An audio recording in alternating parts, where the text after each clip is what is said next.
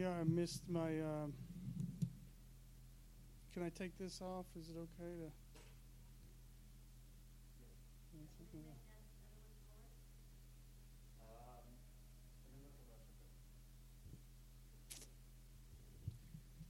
to? Okay, yeah, my pages are a little off, so when I copied my pages, one of my handwritten pages didn't get copied, so I have to kind of just put my handwritten page in there. So you'll have to bear with me here. No? Can you hear me now? Yeah. Mic drop. Okay, I'll hold it nice and close here. Yeah, when Pastor asked the elders if anyone wanted to give the sermon on Advent, I piped up, and because I knew I would just draw the people in, and I can really tell that I drew a bunch. If you guys could see, I mean, it's just packed. I mean, you'd think it was like Easter, right? Even with COVID, but well, grace, mercy, and peace from God our Father and the Lord Jesus Christ, who gave himself up for our sins to deliver us from this present age, evil age, according to the will of our God and Father, to whom be the glory forever and ever. Amen. Wow. Can you believe it? It's Christmas time again. Seems like just a short while ago, a month or two, that I was here speaking to you in Advent 2019. Because I got to give a little sermon during that time too, and I remember it. But it just doesn't seem like a year in that certain sense. I was talking recently with a friend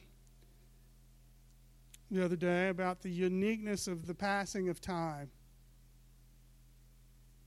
I often tell my students not to get behind and to buckle their seat belts, because October, November, and December are 3 of the fastest months of the year, right?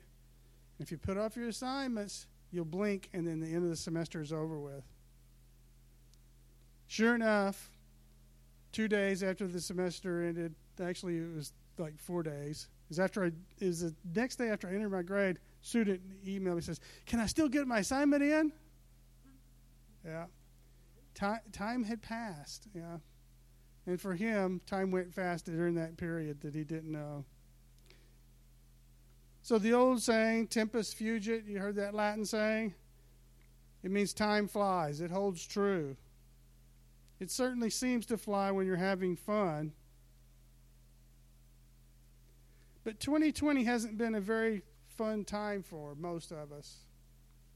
In fact, it seemed more like the slowest 3 months of the year, July, August, and September. Because those months in Austin seemed to drag on almost endlessly. Even though these two time frames are roughly the same length, 90 days, summers have always been a slow time of year for me. In any event, time is something of an enigma or a paradox. Just consider this. Time is the great equalizer. We all have the same amount of time,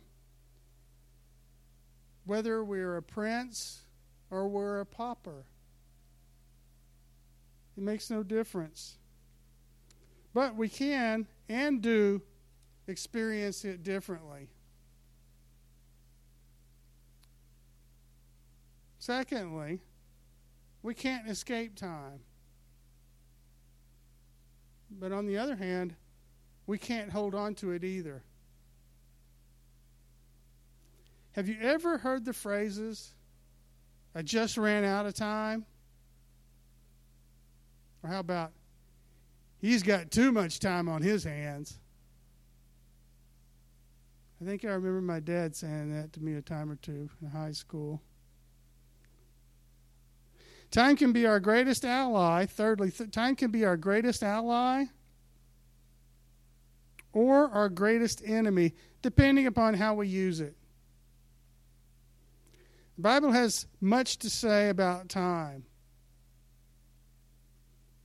If you didn't know it, the Greek language has two distinctions about time that frequently aren't translated well into the English, where we only have one word for time. Chronos has to do with the passing of time, whereby we go from day to day or month to month. We get the English words chronometer or chronology. So chronometer is like a watch or a clock. And a chronology would be you would write something out and say this is the start and this is the end, and that's how it went. So it's marked. It has specific marks. Kairos, however, is a moment in time. A moment that is of crucial significance. Individual moments can have a dynamic impact on a whole life. My dad always liked to tell the story of my birth. He's gone now. He passed in 2012, and I still miss him. But he was a hard-working blue-collar mechanic. Worked in West Texas in the late 1950s. The day after Christmas for him was a work day. And he always went in early in the morning. In the wee hours of the night, he was awakened by my mother, who said, "Thomas, get up, it's time." Thinking it was the Chronos, he rolled over and looked at the clock, said, "No, it's too early," and started to go back to sleep. My mother gently tapped him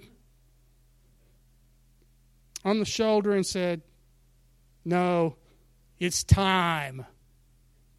He got the idea. It was Kairos, not Chronos, right? Our private lives are made by such historical events that shape and mold our personalities and directions of where we work, where we live, and where we die. Good or bad, such reflections tell us where we are. Some evoke fear, where and who we are. Some evoke fear, doubt, or guilt. Yet we must live with our past. While we cannot disassociate our past from whom we are, it remains a part of who we are. Even while I have become a new man or person in Christ, I still carry the old man around with me until I die.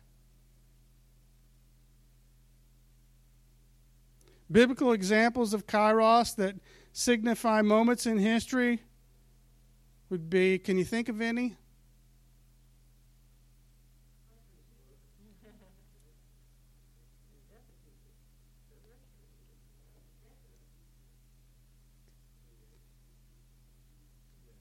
Good. Yeah, I guess the Exodus. Yeah. The anointing of Saul. If you read that story, it's a really cool story. The exile, when they got thrown out. The cross, of course. The resurrection. How about the ascension? And, of course, the birth of Christ, the birth of Jesus, right? And that's why we're here in this time, in this very time. Just wanted to read that passage again to you and let you reflect. And if you could, think about it from Joseph's perspective. What was Joseph thinking when this happened to him as a man in time, in his time? Because this is very much a kairotic event for him. Now, the birth of Jesus took place in this way. When his mother Mary had been betrothed to Joseph, before they came together, she was found to be with child from the Holy Spirit. And her husband Joseph, being a just man and unwilling to put her to shame, resolved to divorce her quietly. But as he considered these things, behold, an angel of the Lord appeared to him in a dream, saying, Joseph, son of David, do not fear to take Mary as your wife, for that which is conceived in her is from the Holy Spirit. She will bear a son, and you shall call his name Jesus, for he will save his people from their sins. All this took place to fulfill what the Lord had spoken by the prophet. Behold, the virgin shall conceive and bear a son, and they shall call his name Emmanuel, which means God with us. And when Joseph awoke from sleep, he did as the angel commanded him. He took his wife, but knew her not until she had given birth to a son, and he called his name Jesus. All right, I'm going to have to go to my handwritten page here, so bear with me, because I'm going to have to read this. So, wow. What a story, right? I love how the Bible can say so much in 8 verses. In those 8 verses in Matthew's gospel, we hear of the virgin birth of Christ and how his earthly father, Joseph, found out about how he was conceived by the Holy Spirit. For Joseph, this was no doubt a kairotic moment. His life would be forever changed as his son would become the incarnation of God, who would save his people from their sins. I can't imagine what Joseph would be thinking. I've never known one person ever who would not have had doubts. My wife is pregnant? There's no other answer to that. I don't know of one individual person that would ever think anything differently than what I assume he thought. Looking back, it's easy to see, because we see the whole picture now, but place yourself in Joseph's shoes. Must have been a very difficult time indeed. And I love how the text simply says, there's so much more that's going on right now. But it simply says, he did as the angel of the Lord commanded him. Wow. That blows my mind. And Mary, in a similar fashion, if we had time, we could talk about that too. Because she said basically, let it be. But Joseph obeyed the Lord and redeemed the time. In Scripture it says we're all allotted a limited amount of time. We only have a certain number of days. And the older we get, we know that it's shortened. We all have the same measure of time of day, but we're called to redeem the time which we have been allotted. We can waste the time or redeem it. And redeeming it means to rescue or to purchase from that negative condition, which is wasting. Jesus warns us in the last chapter of Revelation about redeeming the time. How do I best redeem the time?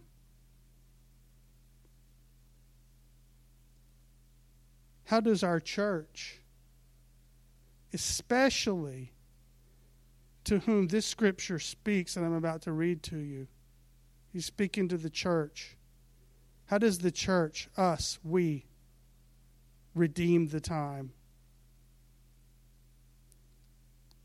Jesus' last words in the last chapter of the book of Revelation.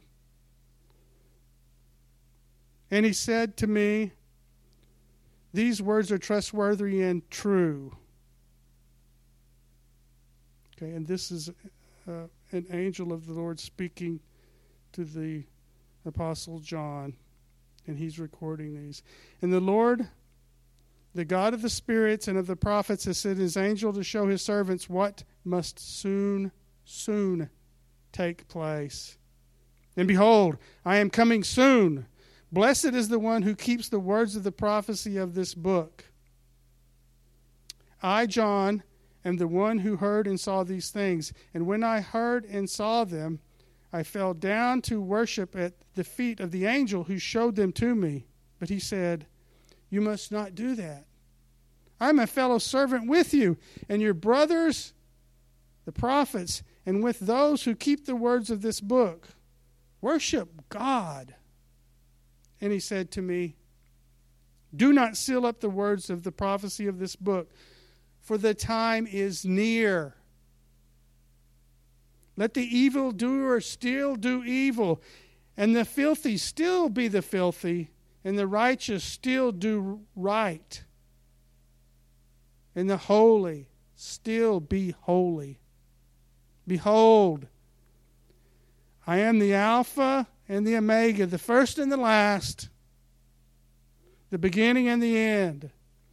Blessed are those who wash their robes so that they may have the right to the tree of life, and that they may enter the city by the gates.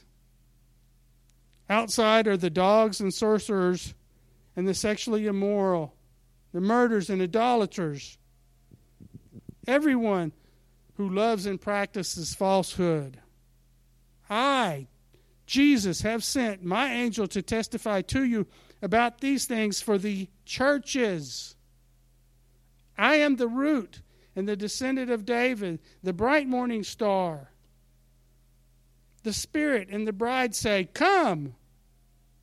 And let the one who hears say, come. And let the one who is thirsty come. Let the one who desires take the water of life without price. I warn everyone who hears the words of this prophecy of this book. If anyone adds to them, God will add to him the plagues described in this book. And if anyone takes away from the words of the prophecy, of the book of this prophecy, God will take away his share in the tree of life and in the holy city, which is described in this book. He who testifies to these things says, surely I am coming soon. Amen. Come, Lord Jesus. The grace of the Lord Jesus be with you all. Amen.